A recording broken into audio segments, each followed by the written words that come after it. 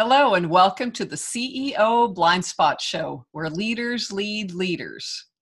I am your host, Birgit Kamps, and the guests I invite on my show are CEOs that are high performers and also willing to be humble enough to share their leadership blind spots. So today on our show is Jan Kamps. He is the CEO and founder of Erasmus Interconsultancy. And I'm going to brag about you a little bit and then turn the show over to you because you have been a turnaround guy, a CEO, for sure a high performance leader in many different industries, which is unusual. A lot of times people rise to the top in one particular industry. You've done the pharmaceutical industry, you've done hospital supplies, you've done car dealerships, hotels, and which is now why you advise people in different industries. But I do want our listeners to know that sometimes people have this idea that to be a CEO, you have to have years and years and years of experience before you get there. And I'm going to share something about you, which is that at 29 years of age, you were already promoted to the CEO of one of the largest privately held pharmaceutical companies in the world, and you were the CEO of the country of Mexico. And they'd had quite some struggles there, probably because of culture and language and whatnot. But you'd already had a successful career track record, early on in your life. I don't know how much being in the Marines helped you with that. But anyway, you in record time, you turned that country around. You made it one of the top performers. So then you would think, okay, now you're set. But we also know that leaders keep growing. And at some point, you decided to move on and you were in the hospital supply industry. You built a manufacturing plant in record time, and for sure compared to these days. And you were recognized for that. And then later on, you took over a Porsche Audi dealership, having no previous experience in that industry, and turned it around, made it very successful, and got awards for one of the top performer Porsche Audi dealerships in North America. And I'm only picking 3 or 4 of your greatest achievements.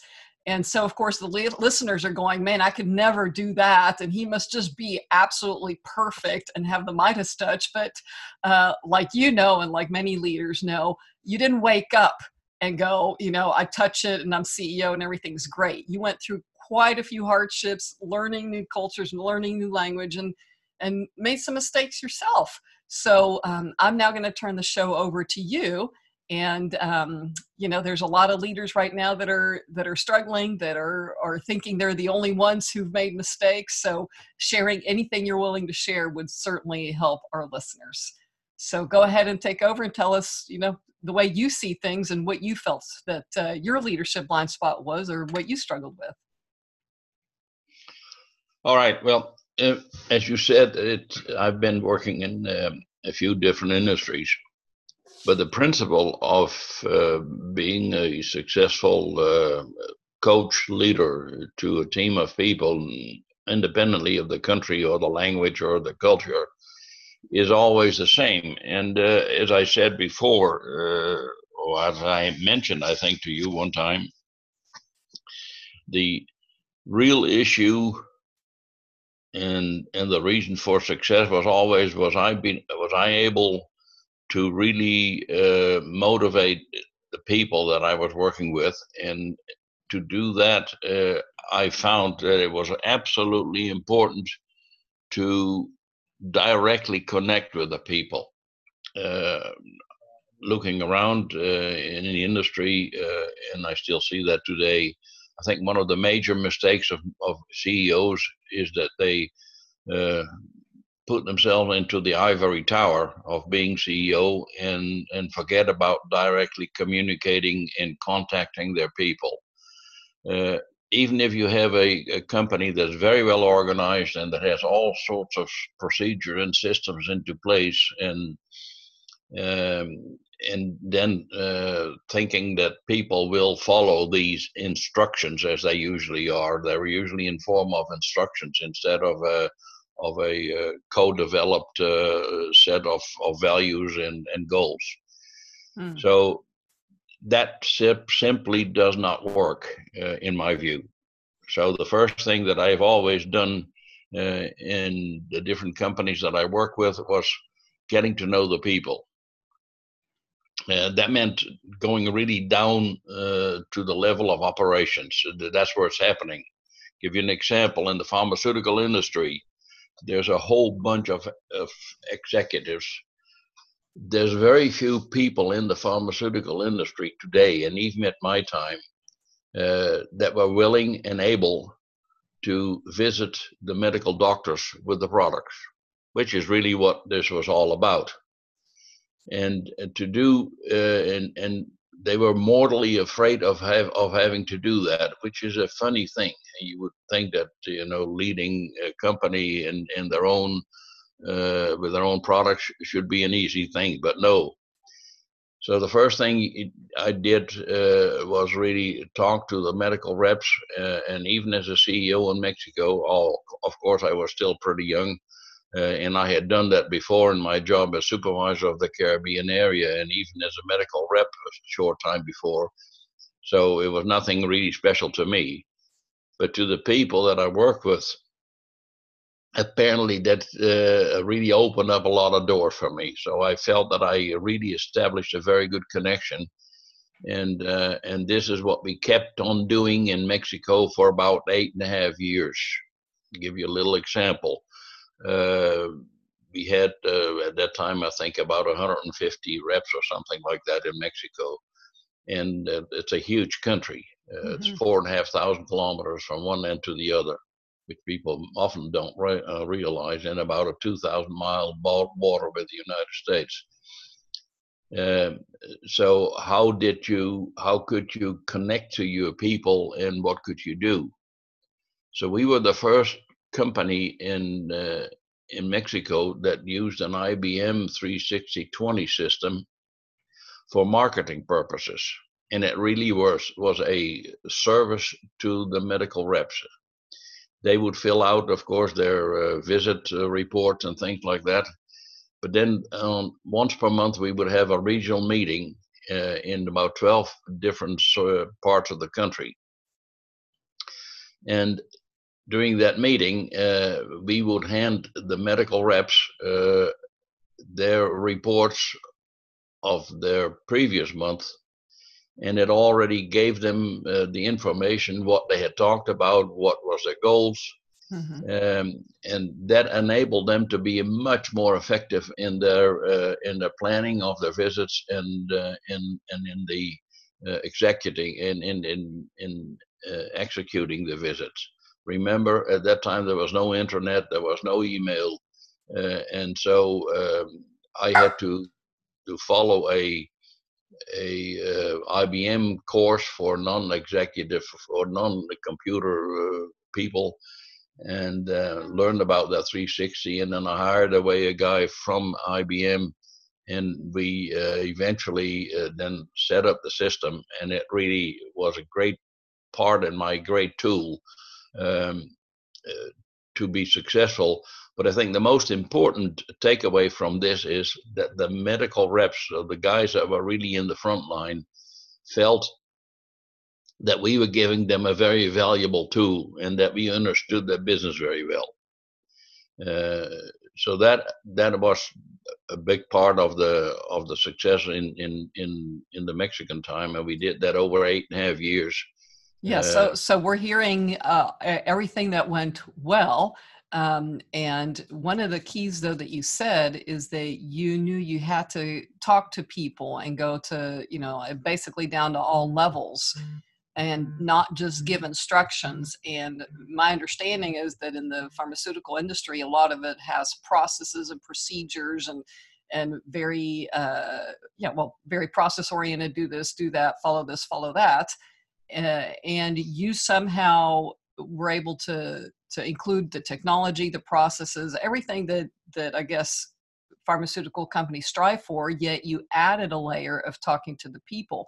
Did you wake up and know this? Because I mean, in the military, you're pretty much told to follow orders, from what I understand. How did you go from a military environment to what seems to be more of a collaborative environment? And you know, what struggles did you face along the way before you discovered that? Well, it's interesting that you mentioned that because my military experience, of course, first was an officer's trainee, and there indeed it was the typical Marine situation. Dutch Marines, one of the oldest Marine Corps in the world, by the way. They started in 1665, but that's a little thing. So my training was indeed in a very one-way disciplined organization. But when I went to the West Indies and I was stationed in very small detachment camp in Aruba, there were basically about 325 or something like that Marines, a couple of officers, and then basically two reinforced platoons, as we call it. And that was one of them. One of the platoons were new guys that just arrived, and the other one then had already been trained for half a year, as a period was, and became then the sparring partner, or the enemy, as we would call it. However, because the Marines had an interesting management training tool also. As a young lieutenant, you would be sent to a strange platoon that you had never met. So when there was a larger maneuver, and you had to take away the bars on your little shoulder. You were a sort of green dungaree uniform, and even your carabine that you used to carry, which was a signal of you being an officer, was taken away, and you just had a normal rifle in your hand. So with your rifle in your hand, no signals on your shoulder, you stepped into a strange platoon and say, "I'm Lieutenant Campson at that time, and I'm here to guide you guys." Either you were accepted as a person by them, or you didn't. And the way to get accepted was immediately to dive into their own situation. So that already happened in the Marines, and it was an interesting philosophy. I really did not signal it as a unique system, but looking back on it and expecting, as you just mentioned, that the Marines were a very top on down organization with very strict indications and no room for individual. It was absolutely not that way. They were encouraging really initiatives of even down to the small, what we would call rifle groups of about 4 people. And so when you were in maneuvers, there was always situations that were not pre-programmed, and so you had to rely on the initiative and intelligence of your leaders and of your Marines to be successful. And so that was the first time when I really saw that if you wanted to get something out of people, you would have to get down into the trenches literally with them, and find out what made them tick, and see what could you do to help them become more effective without and there was not a sort of weak discipline, but it worked. I'll give you one example. What I did in the Caribbean, in Aruba, it was a situation where we had one Navy vessel commuting between Curacao and Aruba, and the guys on the Navy, on the vessel that I knew, had a lot of new rifles on it. Of course, they never used it. We, on the other hand, always did a lot of live ammo firing and exercising in the northern part of Aruba, with the results that all our rifles, the barrels were really worn out. So I talked to one of my young lieutenant's friends on board and gave him a crate of Heineken beer, and then we traded the rifle barrels, which were interchangeable. So I got the new ones from aboard the boat, and they got my old ones.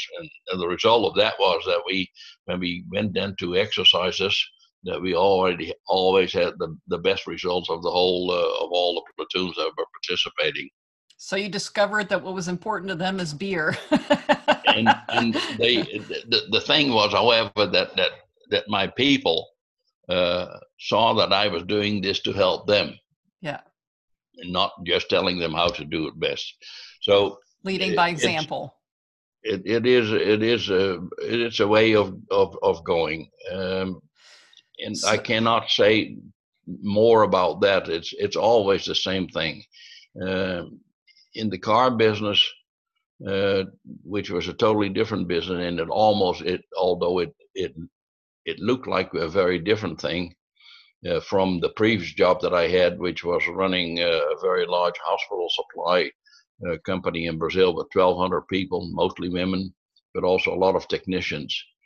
And there was another example that came from Brazil. We had a large tool and die operation, and it was bloody hot in Brazil always, and we were just outside of Rio de Janeiro, and the tool and die shop was not air conditioned, and so I installed air conditioning in the tool and die shop.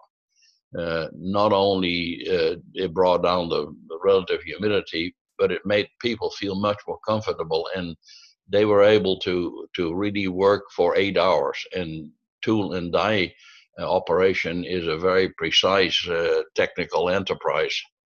And so the people that saw that I was not only trying to increase manufacturing and production, but also to make their lives better. And I did the same thing in Houston when we were at that time one of the largest dealerships in the United States in Porsche Audi, but it was a totally rundown organization when I got there. And one of the first things that we did is expand the service department. Instead of going to the sales and to maybe do a snazzy showroom, we first start to work with the service department, and we totally modeled the services according to the same standards that Porsche had in Stuttgart at that time. And so we had two sections, one Audi and one Porsche section, and I also air conditioning the shop. People thought that I was crazy doing that, but it didn't take a whole lot, and you didn't have to really lower temperature too much, but just lower the relative humidity. At that time, the Porsches to the United States were becoming extremely complex machinery. Not electronic, it was all electric. I think one 928 used to have about 3 miles of wires or whatever it was. So to have the guys stay focused, they had to be in an environment where they could really produce and felt proud of their own thing. So they had their own, what we call stall, had their own tools, had their own identification. We decorated the stalls so the chief Porsche mechanic stood really out. And we used that also then for our customers to come in. So we invited them into the service department and showed them what we were doing and what it was involved to really maintain those cars. That helped us sell a lot of vehicles. Yes, I'm hearing a lot of reasons why you really succeeded. Going down into the organization, taking care of your people, educating customers, involving customers. I learned something new thinking that the military was top down, but in your particular military situation, it sounds to me like you learned to go deep into the trenches of the organization and get to know everybody to gain their respect and then lead. And then putting in air conditionings and all that, to a lot of listeners, it might sound like, wow, but where do the profits go? And yet I know from your history, even though you invested in people, you invested in air conditioning, you invested in giving your time basically to knowing people, it worked really well. You can't argue with that. And did you want to say something before we go into then, what were your leadership challenges and what were your blind spots? Yeah, well, the investment in the equipment was not all that. It was basically cosmetic, and I recall distinctly that the total investment of the largest air conditioning unit for the Houston job was $28,000, which was really not a great amount of money. So it just lowered the temperature a little bit, and it lowered the relative humidity, and the rest was all really cosmetic. So installing the stalls, or giving the guys their identification, and that basically did it. So So if it had cost a lot more money, would you still have done it? No, it did not. No, but if it would have, like, did you have in your mind as a CEO or as a leader, I can't invest more than 20% of my people or 50%, or was it a case by case basis? Because in this case, it sounds like it was not that big of a deal money wise. It was, of course, a huge deal to the people. But as a leader, is there a point where you go, okay, I'm going to take care of my people, or I'm going to improve, but up to 50% or up to 20%, or again, was that a case by case basis with you? Yeah, and I think that the real result was really whether you invested $28,000, or if you didn't have that, you put ventilators in of $10,000 or $5,000. I think the effect was that you made the effort to try and to make your people as comfortable as possible and as productive as possible in their own environment, and they saw that you were behind them, instead of just managing it from the top down and say you need to repair so many cars per day and so many this, and otherwise you get a discount on your wages or whatever. Mm-hmm. So it was trying to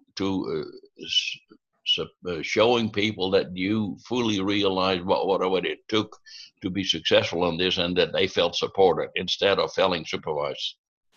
Very good. Feeling supported rather than supervised. Great takeaway. Yeah.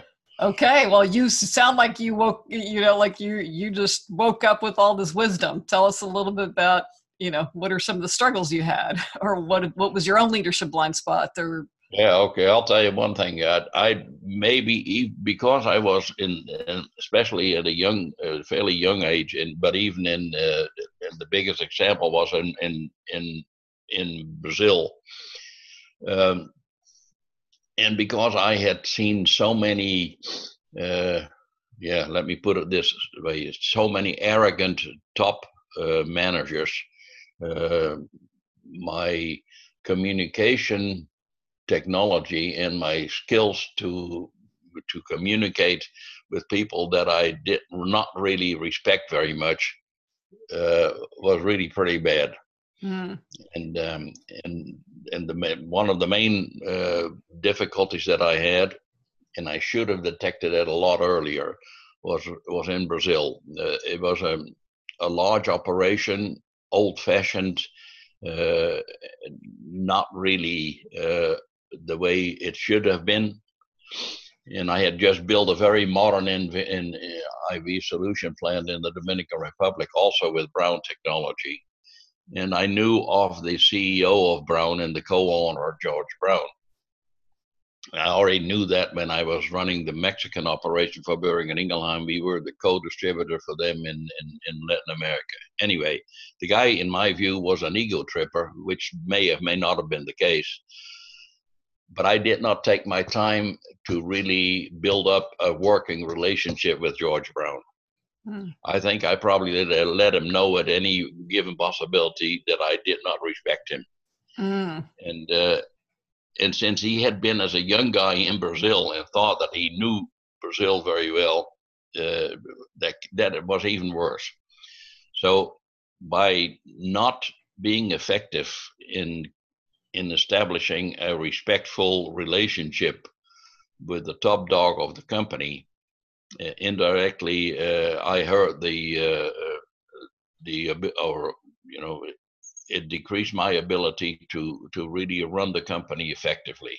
One example was that they were in Germany. They had bought a small suture manufacturing facility, which actually was a French company, and it had a subsidiary in Sao Paulo. I was not able, I did not take my time to communicate with George Brown.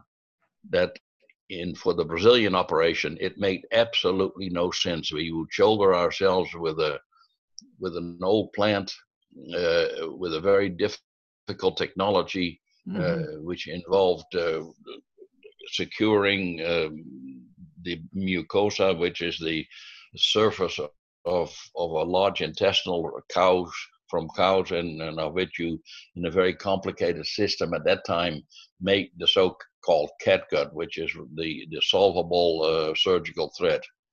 Well, that involved a huge logistics problem to getting the raw material from up in the Amazon area, and I knew that, and I should have taken my time and be respectful to George Brown and told him that was not an operation that would ever succeed. Consequently, of course, I followed orders in this case, and we started to operate the Sao Paulo plant, and I traveled once per week up and down from Rio to Sao Paulo, and got it going as good as possible. But it was never competitive, and eventually it flopped, and so we had to. Brown closed it down. That was one part. Another thing was that. But before you move on of that one, so you followed orders. So at that point in your career, you didn't just tell him, "I don't respect you, and I think that's a bad decision." At this point, you followed orders. And yeah, then so basically, it was a nasty way of setting the guy up, because of course it was known eventually who made the mistake. So okay. I showed him up. In that kind of way. So instead of saying, "I don't respect you, you're making a stupid mistake," it happened. You did it in a different way. Yeah. Yeah, and exactly. and that cost you. What did that cost you? It cost me probably about in that year and a half that happened.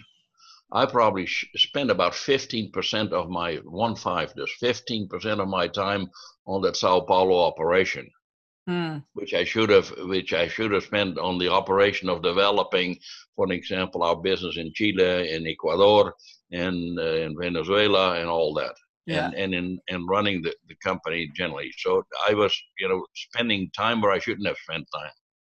So at that point, did you learn your lesson, or did you did you have a few more lessons you had to learn before you discovered? No, I was still pretty stubborn, and George Brown had an industrial director who was the director of all of North and South America. And I really hit it off with him very well. He also hired me at that time. And so he said I should start to develop the international business. Brown in Brazil did very little export, but I developed the business into other countries, and that allowed us to import ready-made products from Germany. Anyway, one of the project that I was dealing with a pharmaceutical company in Venezuela, and I knew the owner very well. But the owner was a extremely short-tempered guy. And I had known him from my Boehringer time. And I told Dieter Otto, I said, "Look, I can deal with Guillermo Valentiner very well, and we will set up a manufacturing facility for IV solutions in his very large pharmaceutical companies, and that will allow us to supply them with all the rest of the products that we were making. So one-way syringes, artificial kidneys, high quality enteral nutrition products, and the likes." I said to Dieter Otto, "But please let me handle it, or if somebody has to come down to visit with Valentiner, it needs to be you." Okay, so we go there, and I sign the deal, and we start to do the planning, and then George Brown sent his assistant from Switzerland in the holding company over to Guillermo, and of course Guillermo basically threw him out of his office. He was a little pipsqueak of a guy, and so that didn't work. And I had told Dieter Otto, if this does not go, I said, I have your word that I can do this. And Dieter Otto said, yes.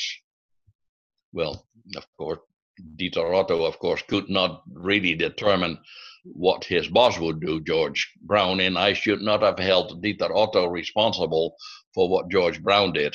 And that's exactly what I did. Oh. So when this thing blew up, I sent him a note. I said, I'm leaving. And I resigned from Brown Brazil. And really, you know, and so I made Dieter Otto not look very good.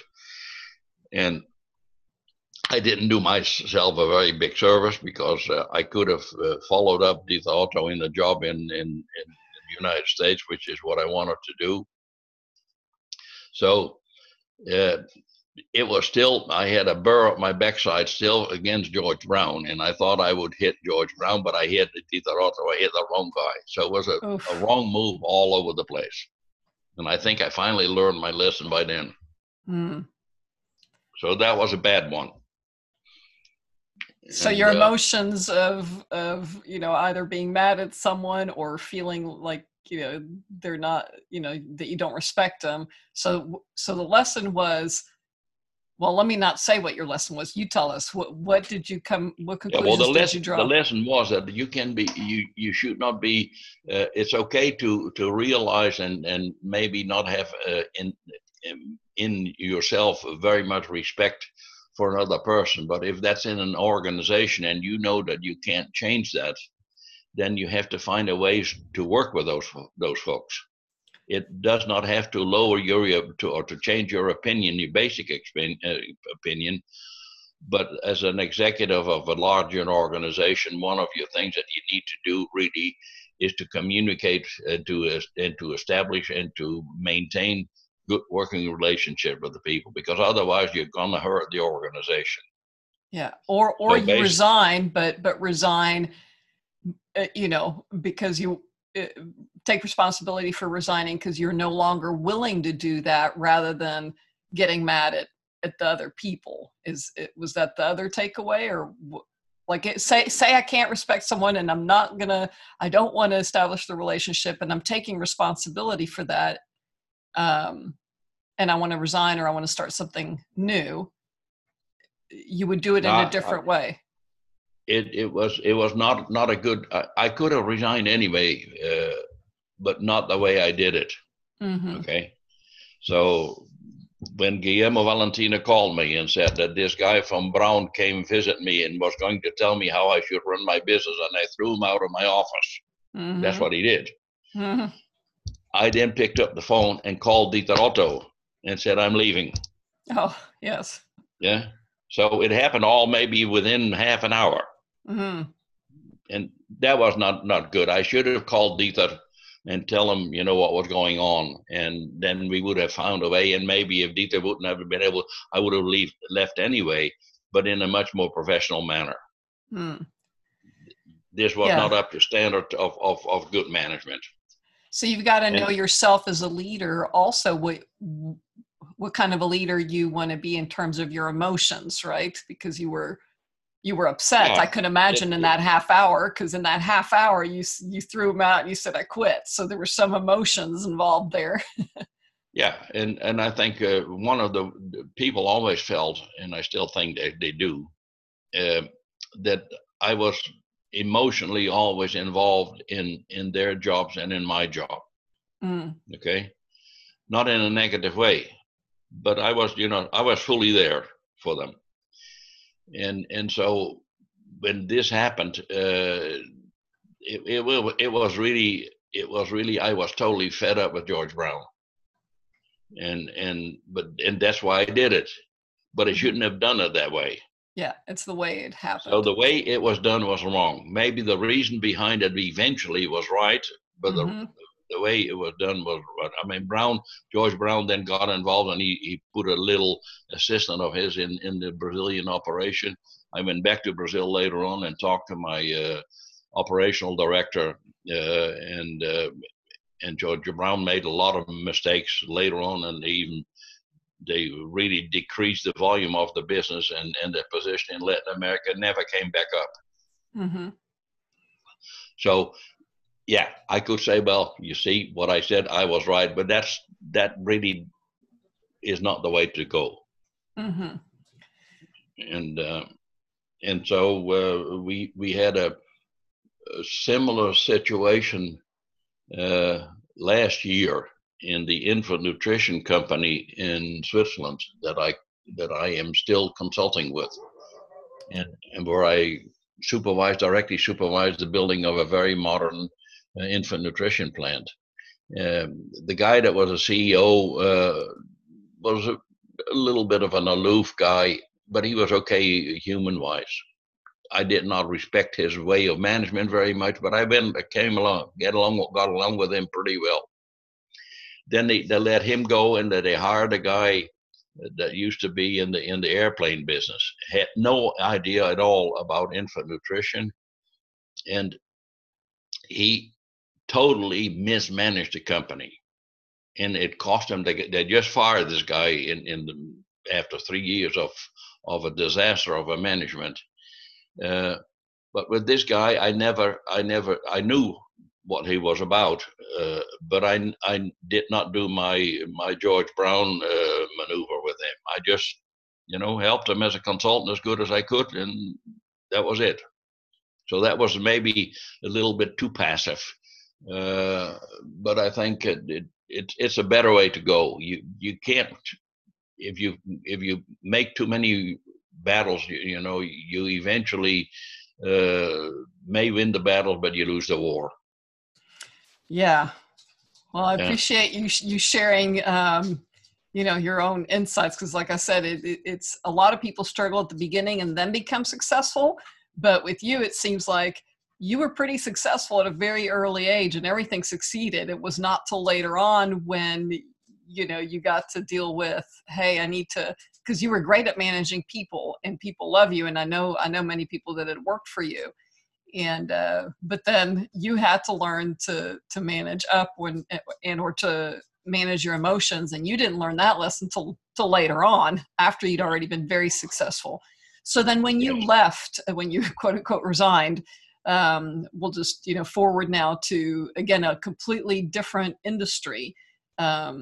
Well, I mean, you've had so many experiences, and I can talk to you for 10 hours, but to get to the another big question that a lot of leaders struggle with that are very smart, and is the people aspect of things, in terms of, that was one of your strengths, is you knew how to manage people. But in the car industry, which you turned around very successfully after it was not doing well, I'm just curious, how did you manage that? Because in the pharmaceutical industry, I know that a lot of people say you have to develop relationships with doctors, and it's a lot of time gets spent into developing relationships.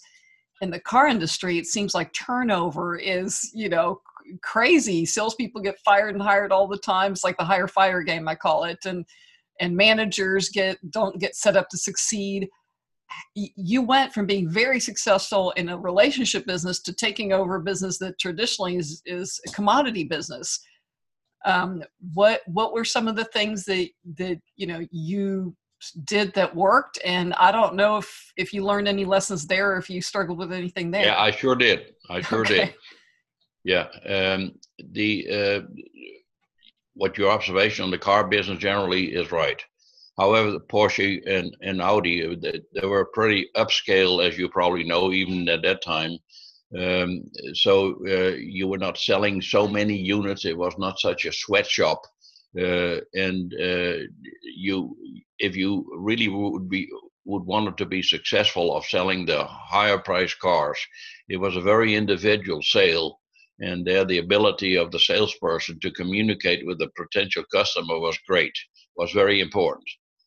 And that was not unlike the top medical rep trying to sell the chief of a hospital a line of products.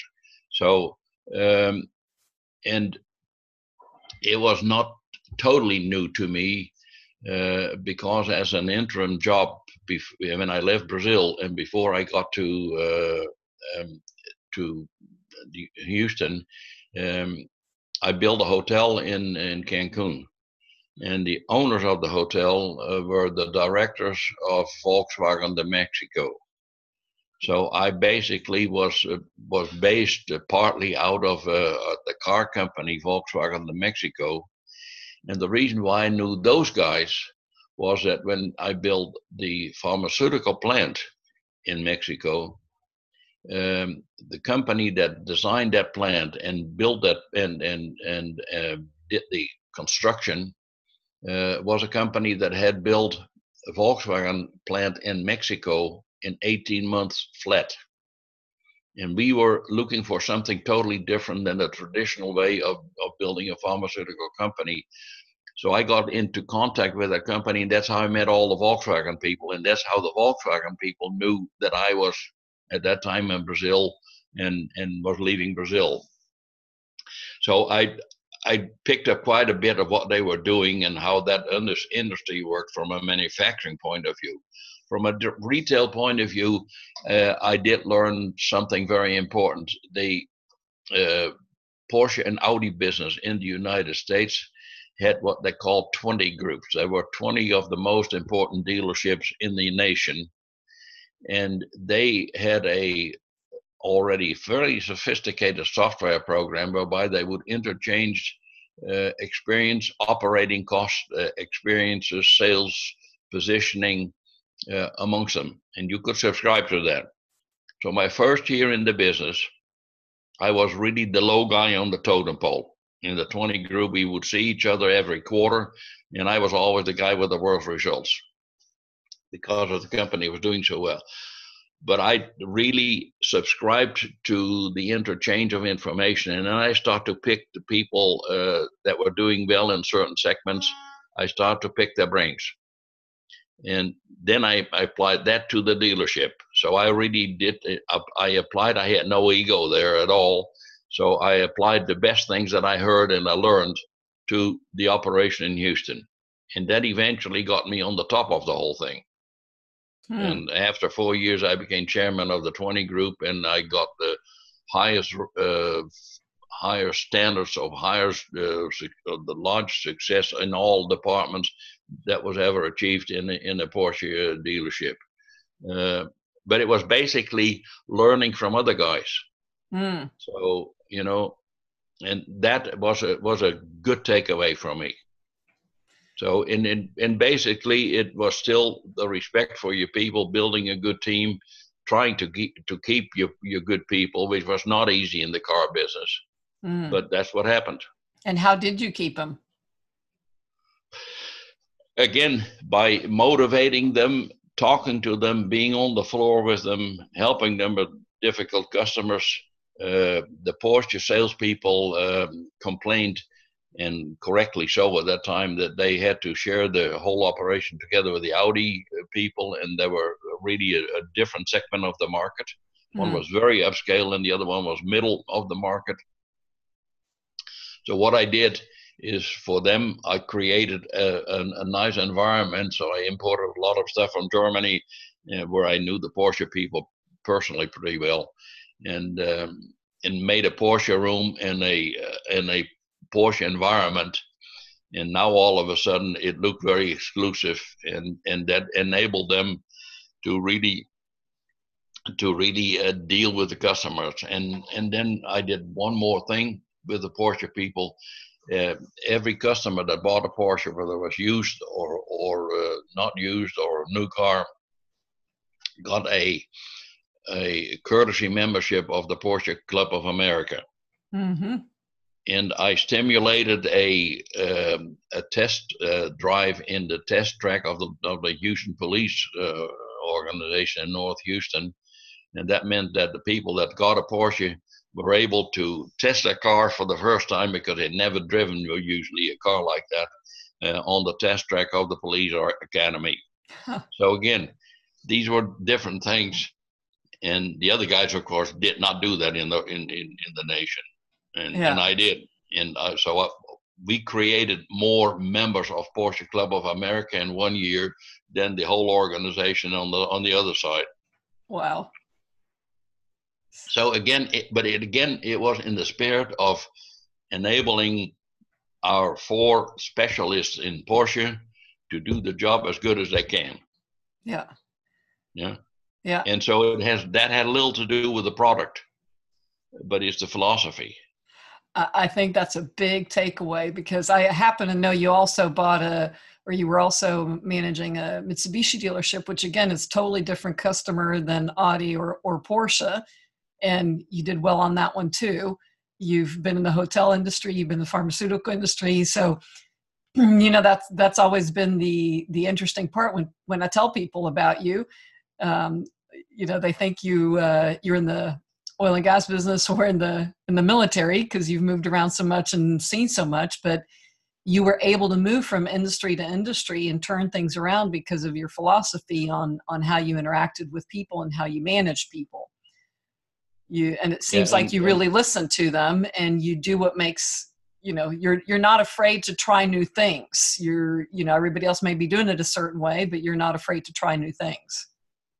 No, and it's always, and it's, as you have mentioned that in other occasions, it's managing expectations.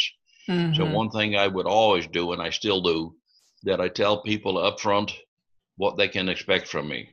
Mm-hmm. There's no secrets. They know me very well. You're clear. And then I stick to what I say I do. Mm. Yeah, they may not always like it, but it's always the same thing. I think that's very key.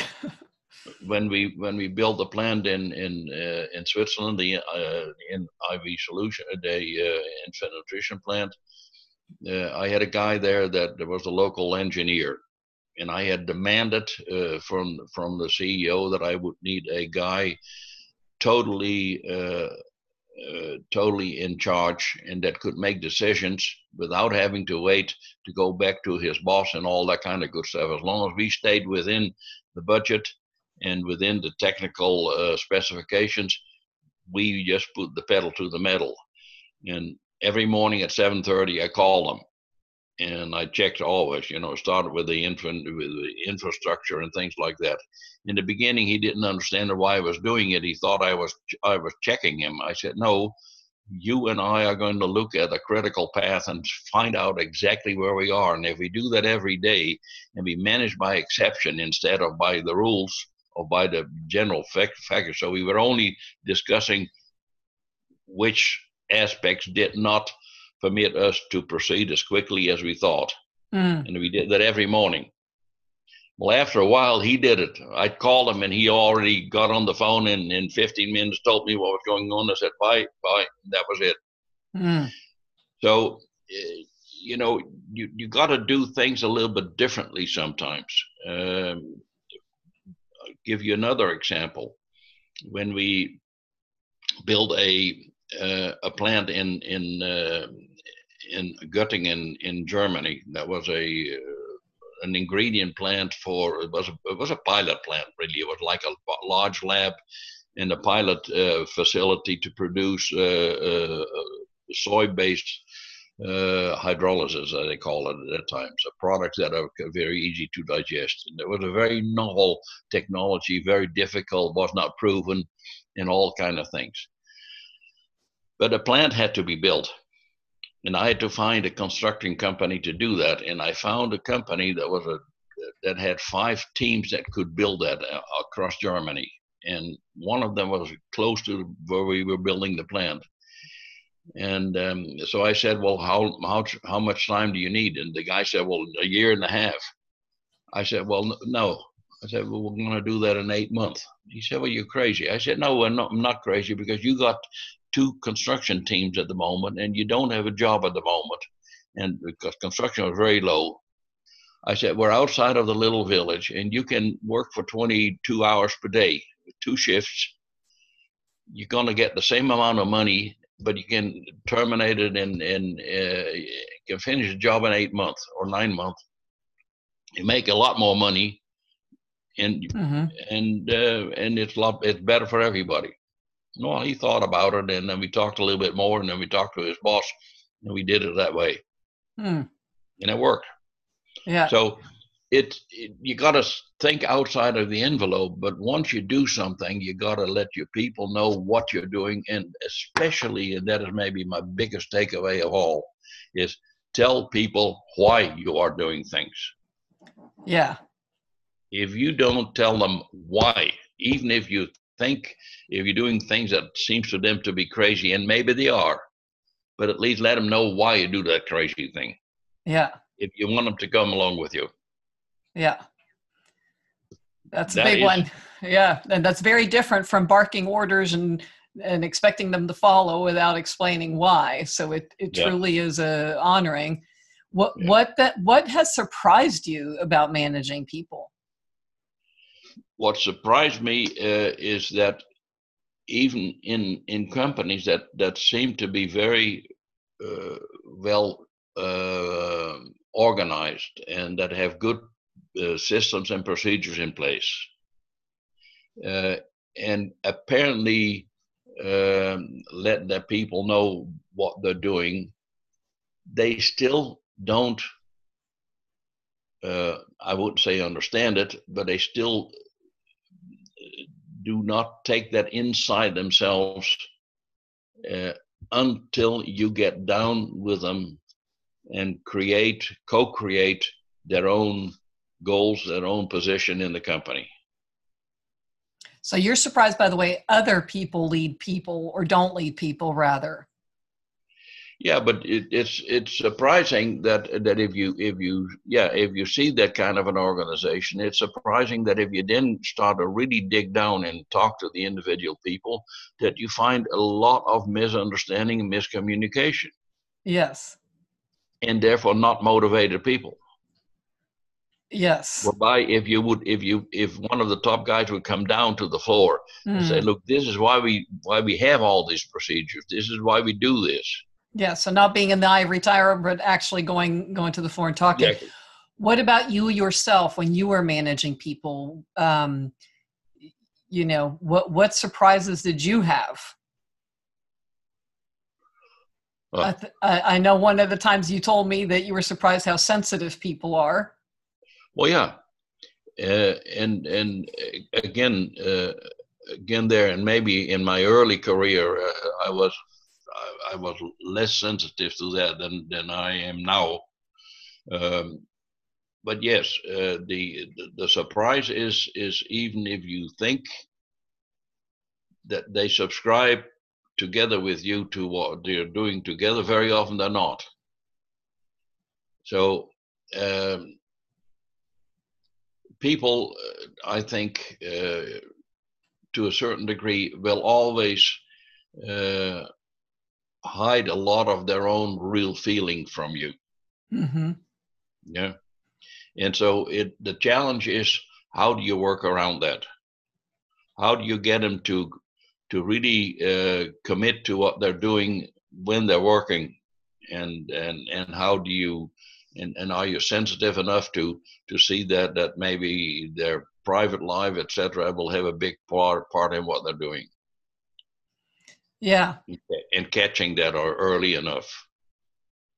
Yeah. I think the pattern I'm hearing from several leaders is that they're surprised that, either someone will quit or, all of a sudden their performance drops and they didn't see it coming. And it was because in general, people don't tell their bosses what they're dealing with. They'll talk to everybody else about it, but not their boss.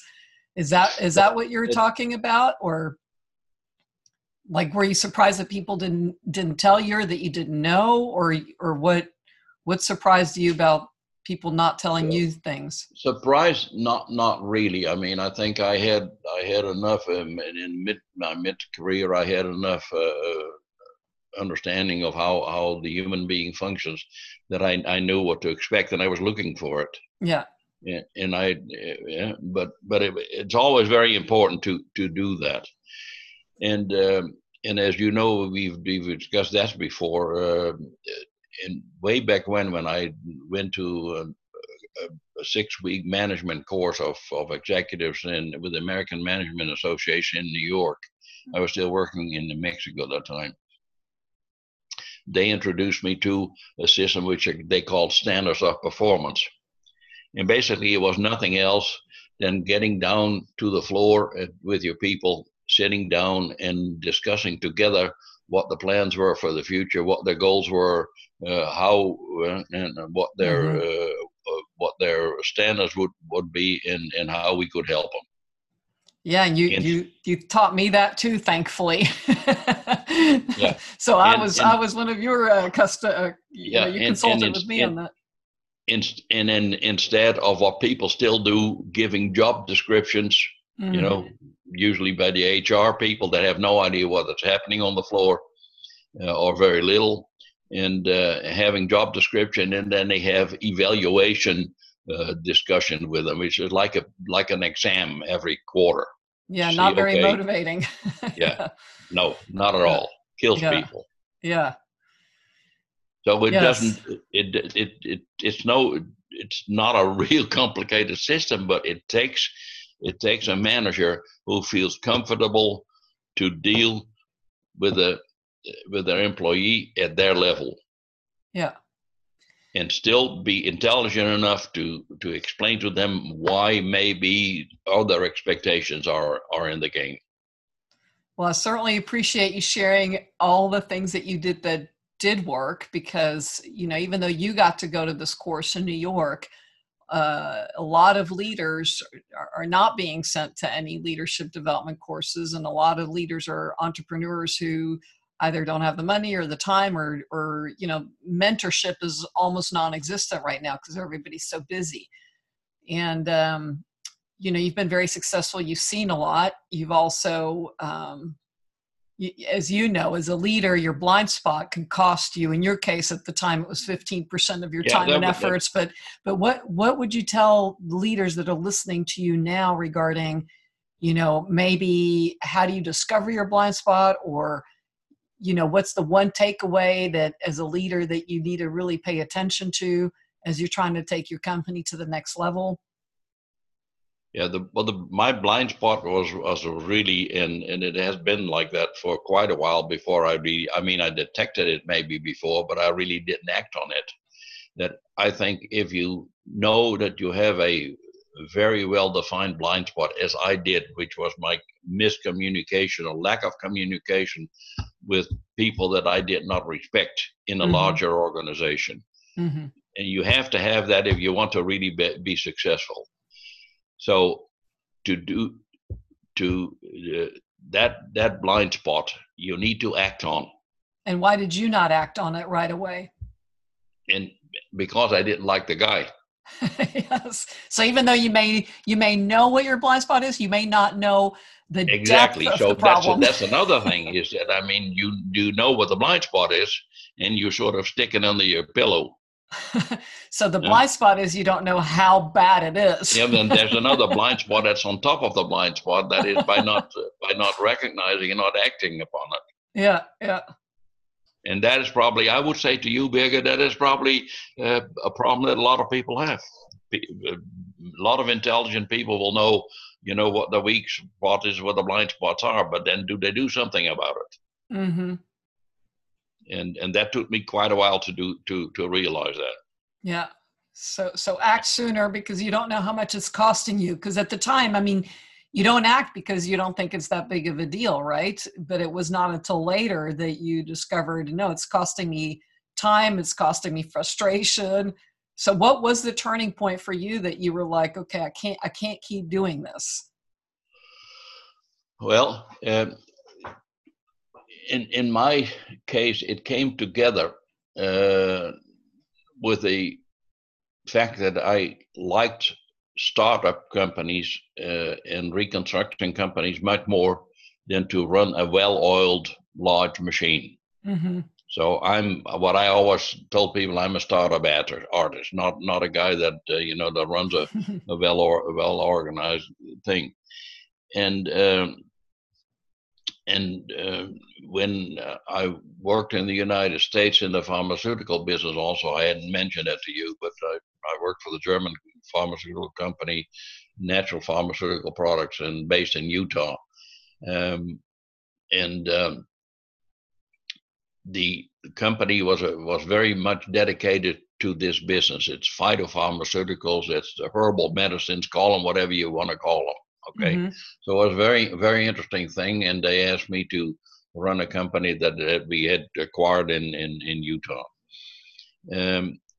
When the company in Germany, the family-owned company in Germany, then the owner left the operating issues to a new guy that came from a hard-nosed German pharmaceutical company. And the guy wanted to change everything.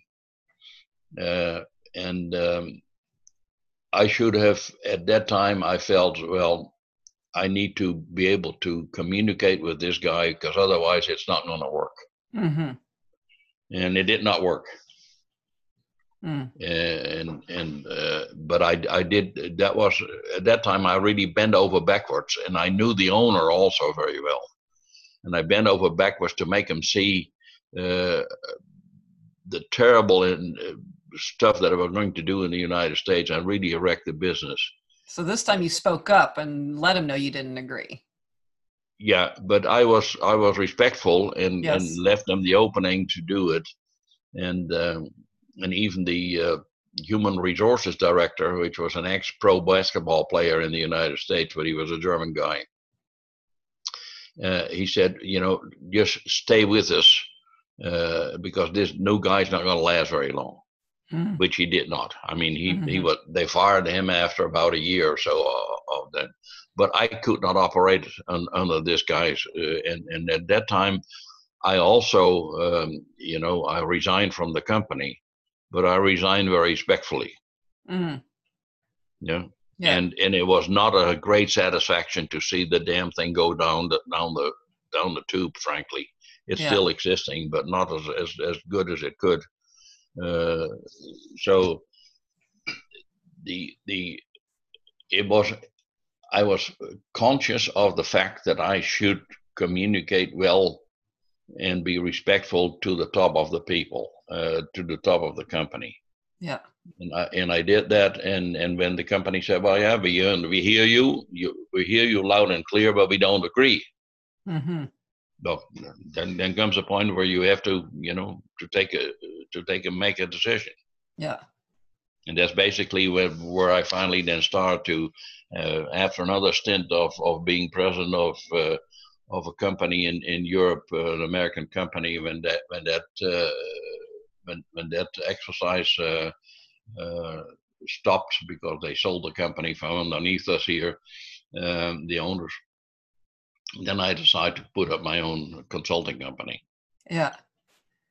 And the blind spot that I have as a consultant is that I have difficulty of not being able to get into the real operation of the companies that I'm consulting with. So you can only advise them. You can lead a horse to water, but you can't make them drink. Yes. And the fact that I can't make them drink, maybe because of my experience before, is giving me troubles once in a while. Yes. So I have to be very careful. I recognize that blind spot, but I have to be careful that that doesn't get out of hand. Yeah. Wow. So you're really becoming a master in catching your need to communicate respectfully when you see things that don't work. Okay. Well, so then to wrap it up, it's we've got a lot of leaders who are startups and who are trying to take their companies to the next level. So now you can even relate to that as well. You've run big companies, medium companies, started companies, and now you're a consultant. So what would be, the one or two things that you recommend a leader really look at to take their company to the next level? If you take company to the next level, is, as I said before, make sure that the plans that you have to take it to the next level will be fully subscribed to by the people. And if they're not, explain to them why. Try to really explain. Don't bribe them, but start to really explain to them why you're doing certain things. Mm-hmm.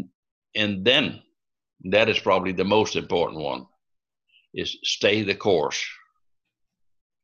There's a very interesting statistic that 20% of all salespeople in the United States sell 80% of all the goods and services.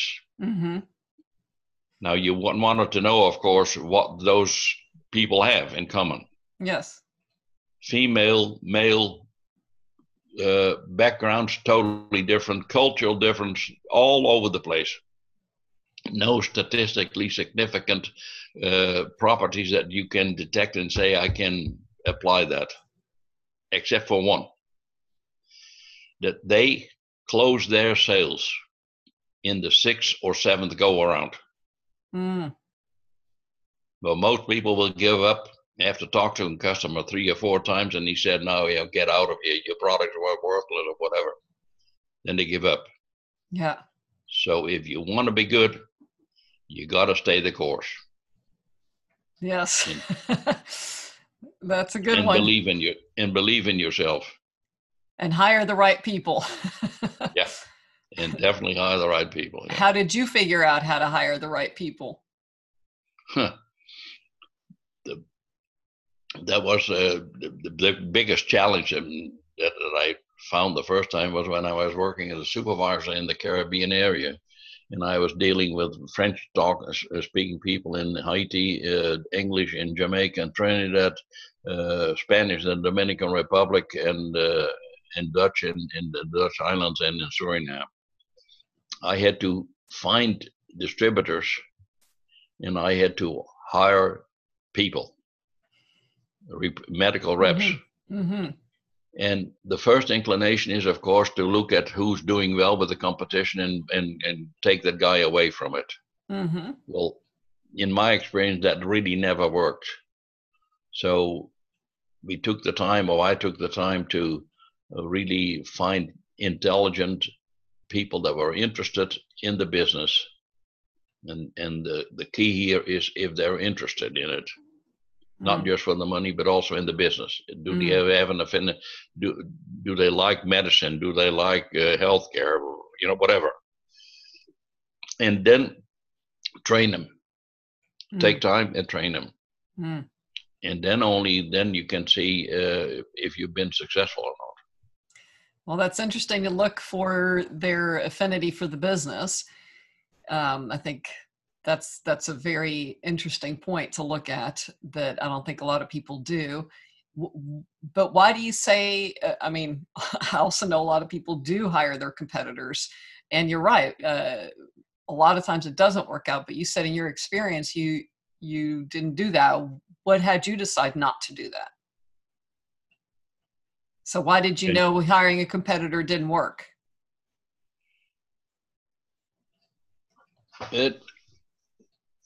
I have to rephrase that maybe a little bit bigger. It is part intuition and part to be very close to people and following them very closely and again supporting them. Mm-hmm. Yeah. So you might hire someone from the competition, but there's no guarantee that they're going to work out. It's how you lead someone. And are they interested in the business, and are they a team player? And I'm sure there are other things you look for as well. Yeah, well, if you hire from the other people, can you hold on for a second? Sure. Just a second, please. So as we've been hearing so far, it's, the blind spot is a lot of leaders might know that something's not working, but they don't realize what it's costing them to not act on that. That's one. The second one is to take your company to the next level. Make sure that you actually find people that are interested in what you're doing and what you're up to. And then what we kept hearing him say is always say the why you're doing what you're doing, being consistent with it. It is, we keep hearing he's worked in large companies, small companies, mid-size, now he's a consultant. And the theme, though, that I keep hearing is that really started at the military, which is getting to know people at all levels and constantly communicating with people. and he was very good at not sitting in the ivory tower and talking to operations, talking to field people. Now he's a consultant, and then a lot of people are really great at making clients number one, but they refer to that as external clients. And he discovered how to make the internal client number one. So having the internal client be number one seems to be what has been one of the greatest successes for his career, because everywhere he went, he led people successfully.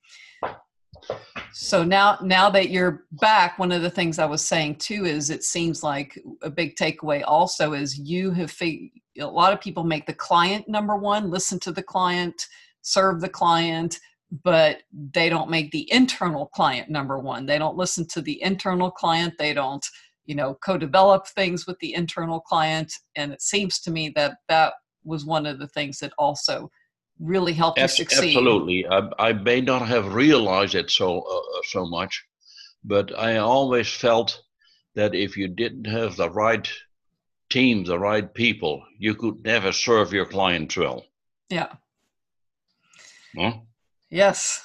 And if you didn't lead people by managing them well, right? Because you can hire the top person, but if you don't have a relationship with them and if you don't treat them well, they're going to leave you and go to the competition or start their own company. Yeah, that you need to know to speak with the old Marine mentality that if you were in the dark somewhere, that you folks would work the way they were supposed to work without you being able even to see them. Beautiful. Well, that's a great wrap up. So while you stepped away for a second, I summarized some of the things that I heard you say, and I think you just literally gave us a great wrap up with a great leader is someone who, even when he or she is not around, the team is still performing and still doing well. Yeah. And I certainly appreciate the impact you had on our company. And my blind spot at the time when you were helping me with the staffing firm is I didn't realize how important it was to establish a relationship with bankers. So you're the one who helped us with that. You're the one who said, make sure you get a line of credit, even if you don't need it. And, I had a certain kind of arrogance, like, we were doing really well. We managed our money well. And I don't need bankers, and I don't like to have debt. And you kind of, were very good about pointing out my blind spot that you may not need the bankers right now and you may not like debt, but it's good to have that in place when you don't need it. And sure enough, then later on, one of our clients, it was a big company who sat on not paying us on time. It could have put us under had we not had the line of credit. And then fast forward,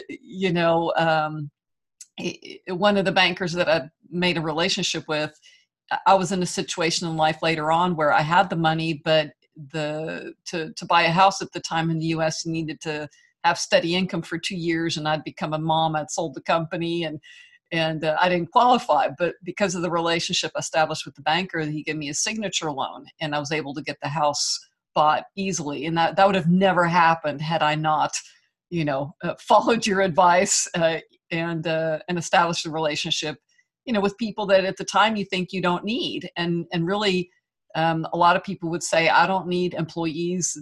They're lucky to be employed. But you also have the mentality of treat people well, whether you need them or not. And that is something that I've always appreciated about you. And I think that's helped me be a really good leader. And so anyway, thank you for your time today. And I'm glad you're still consulting with companies, even though, like you said, sometimes you wish you could make them drink. I'm sure you wish you could make me drink sometimes too, instead of just leading me to the water. But with that, thanks to you, I also speak many languages, and the listeners that don't know, you are my father. So I've been blessed to really have learned a lot from you and to apply it myself. So thank you for that. Thank you for taking the time today and sharing your experiences. And I will say tot ziens, au revoir, adios, until the next time. Take care. Okay, hasta luego. Hasta luego. Ciao, Vega. Thank you. My pleasure. Thank you, listeners, too.